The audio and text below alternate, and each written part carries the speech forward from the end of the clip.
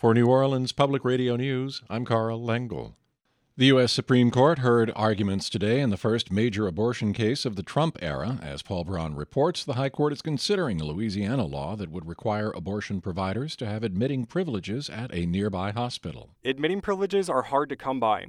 Only 2 of the 6 doctors who currently perform abortions in the state have admitting privileges. In 2016, the court struck down a similar law from Texas. They reasoned that the requirement didn't make women safer. It just made it more difficult for them to access an abortion provider because so few could meet state requirements.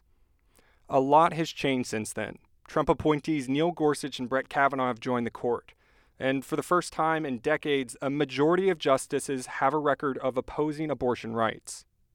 A ruling in favor of the requirement may pave the way for similar restrictions around the country.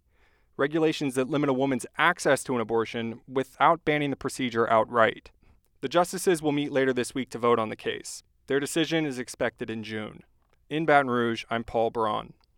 A stationary front is currently draped across central Louisiana. It should bring rain on and off throughout the day. Thunderstorms will be particularly problematic this afternoon. State climatologist Barry Keim says the Storm Prediction Center has the state in the slight risk category for severe weather. Anything could happen virtually anywhere in terms of tornadic activity, hail, and high winds associated with some of the thunderstorms. So we just need to be very, very careful. Federal appeals court judges in New Orleans have questioned whether they can rule that the United States men-only military draft registration is unconstitutional.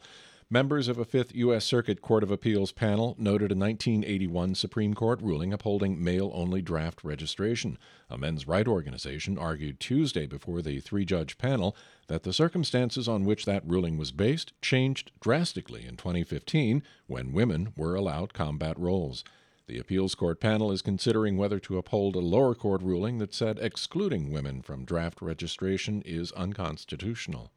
A Republican state lawmaker who helped lead clashes with Governor John Bel Edwards last term is running for Louisiana's 5th District congressional seat. Representative Lance Harris of Alexandria announced his entrance into the race today. The announcement came a week after Republican incumbent Ralph Abraham said he wouldn't seek a 4th term representing the district that includes Northeast and much of central Louisiana.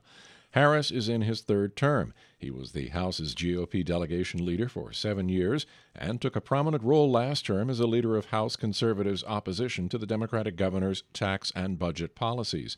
The candidate sign-up period for the November 3rd congressional election will be held in mid-July. 2 other contenders have announced campaigns. This is New Orleans Public Radio News. I'm Karl Lengel.